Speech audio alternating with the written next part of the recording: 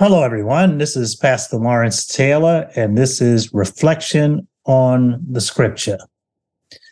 Today, I want to talk about, I believe, a topic of interest, and that is, how do we know that the religion that we profess is the right one? So how do I know that Christianity is the right one? Was there really a Jesus? Now, I like to start off with a passage from the scripture that's, I think, significant here, and that's found in the book of Galatians, chapter 1. In Galatians chapter 1, we have a sort of biographical sketch of the ministry of an early Christian, that is Paul. Starts off in verse 11 of chapter 1. For I would have you know, brethren, that the gospel which was preached by me is not according to man. For I neither received it from man, nor was I taught it, but I received it through a revelation of Jesus Christ. For you've heard of my former manner of life in Judaism, how I used to persecute the church of God beyond measure and try to destroy it. And I was advancing in Judaism beyond many of my contemporaries among my countrymen, being more extremely zealous for my ancestral traditions. But when God, who had set me apart even from my mother's womb, and called me through his grace, was pleased to reveal his Son in me so that I might preach him among the Gentiles, I did not immediately consult with flesh and blood, nor did I go up to Jerusalem to those who were apostles before me, but I went away to Arabia and returned once more to Damascus. 3 years later, I went to Jerusalem to become acquainted with Cephas and stayed with him 15 days. But I did not see any other of the apostles except James, the Lord's brother. So here we have a biographical, historical sketch of the life of this former Pharisee. Now, let's just start off by saying Christians have often been accused of being audacious. They've been accused of being narrow-minded, myopic, and prejudiced, especially those who believe that the Bible is the Word of God. The argument is, listen, there are many faiths, many roads to God. Why do you think your claims are more legitimate than all the other claims? And let me just say right off the bat, I want to be sensitive about this issue. I don't want to sound like I'm denigrating anybody's faith. But I believe that there is just something outstanding about Jesus, and no one else compares to him. You should know that the New Testament is, without a doubt, the most important literature, I say in the world, but certainly in the Western world. Now, I don't make that claim. Historians make that claim. Any list that you look at in terms of important influencers of history, you will always see Jesus as number one in any list. I mean, I challenge you to go online and look for a list. I mean, you may see a variety of people who are competing for number two. But you will always find Jesus as number one. Why is that? Why is it that all the historians agree that Jesus has had the most influence in history? Well, he started off as a Jewish itinerant rabbi, just preaching in Palestine. Probably didn't travel 100 miles from the place where he was born, and yet he has had that much of an impact. Well, one reason why he is considered number one is because there's been more books written about Jesus than anyone.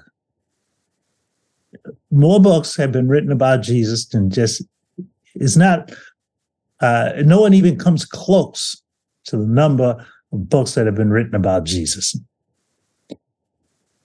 More songs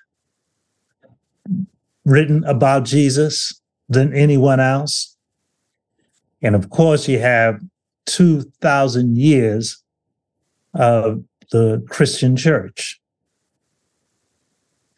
Now, none of that really proves whether our faith is based on something that's historical.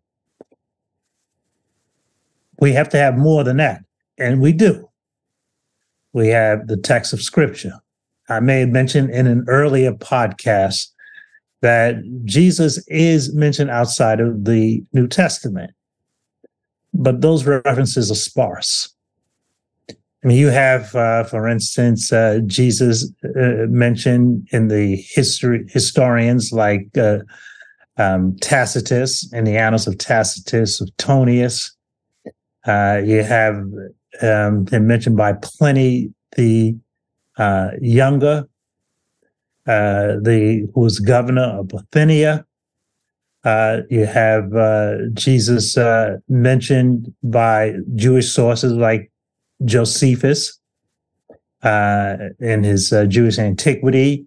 We have a reference to Jesus' rather scathing remark in the Talmud. So Jesus was mentioned outside of the New Testament, but our primary sources for Jesus come from the New Testament, especially the Gospels. Because the Gospels give us a picture of the ministry, passion, and resurrection of Jesus. But also, in addition to the letters, in addition to the Gospels, we also have the epistles, the letters. And one of the writers of the New Testament, who wrote more letters than anyone else, was Paul. Paul, of course, is his Greek name. Saul was his Hebrew name. He was a former Pharisee who was responsible for persecuting the church. And there are several sources that tell us that. We have what's known as multiple attestation to that. I mean, we have in the book of Acts written not by Paul, but by Luke. There we see that Paul in chapter 9 is a persecutor of the church. We see in Galatians chapter 1, he was a persecutor of the church. We see in 1 Corinthians chapter 15 that he was a persecutor of the church. We see in 1 Timothy chapter 1, he was a persecutor of the church. In fact, let's just look at our passage here in Galatians in verse 13. He says, "For you've heard of my former manner of life in Judaism, how I used to persecute the church of God beyond measure and try to destroy it." Now, let's note that his goal was not to throw a few Christians in jail. His goal was to wipe the religion out, to get rid of it. Those are his own words. By the way, there is no doubt, no dispute that Paul wrote this letter. This is what's known as an undisputed letter of Paul. it doesn't matter where you fall at in the theological spectrum, whether you are liberal or whether you are conservative, all agree that Paul wrote Galatians. And here his own words say that his goal was to persecute the church and to destroy. The word destroy means in Greek to uproot it, to wipe it out of existence. So that was his Pharisaical campaign in Korea, to wipe the church out of existence. Furthermore, we're told about this Pharisee. He was a Pharisee when he was doing this, that he was an astute student of the Torah and Jewish tradition. He says that in verse 14. And I was advancing in Judaism beyond many of my contemporaries among my countrymen, being extremely zealous for my ancestral traditions. So there he says, look, he was the number one student in the class. He was an A student. He excelled over all of his contemporaries. This most likely refers to the fact that he was studying the rabbinic, studying to be a rabbi.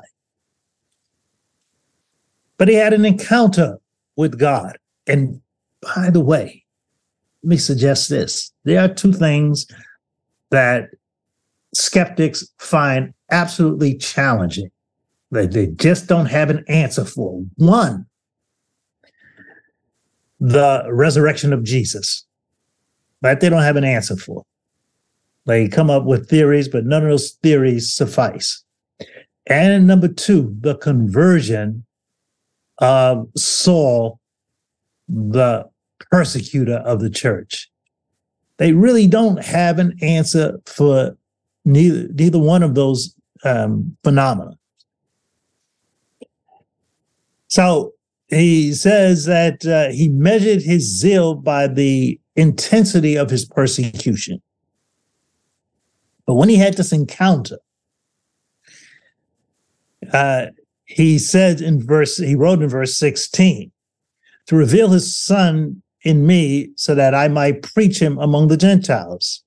I did not immediately consult with flesh and blood. So what he writes is that, look, I was converted.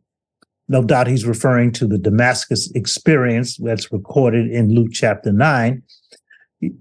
I'm sorry, in Acts chapter 9, not Luke, in Acts chapter 9. I hope I didn't say Luke before. Luke was written by Acts, but it's in Acts chapter 9. The point is, though, that when he was converted on the Damascus Road, he began to preach and tell others about his experience. But he did not sit under the apostles who walked with Jesus. Paul's campaign was totally independent of theirs, separate from theirs. So he says he did not consult with them. In other words, they did not teach him. He did not learn from Peter. He did not learn from James. He did not learn from John. He did not learn from the other apostles. He says these things were revealed to him, divinely revealed to him. That's why he says in verse 16, to reveal his son in me. And we have a reference in verse 17 that we just don't have anywhere else. In verse 17, he says, nor did I go up to Jerusalem to those who were apostles before me, but I went to Arabia and returned once more to Damascus. Now, no one knows how long he was in Arabia. Let's be clear about that. You hear these people who teach the Bible saying he was there for 14 years, he was there for 17. Nobody knows how long he was there. This is the only reference that we have to this Arabian excursion. And he could have been there for 2 days, he could have been there for a week, he could have been there for 2 years. No one knows. But the only reference we have to it is right here in this passage.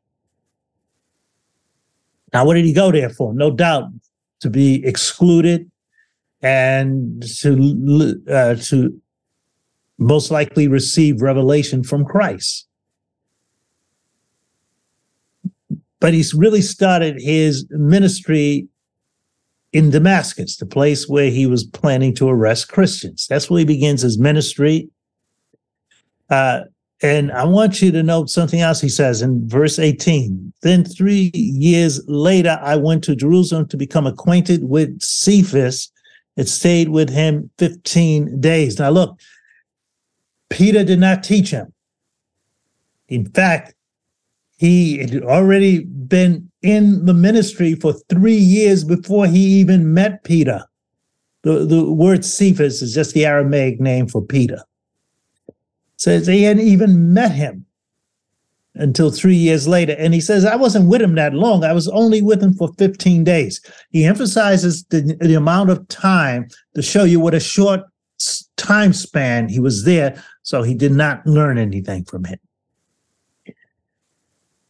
The other thing I want you to notice is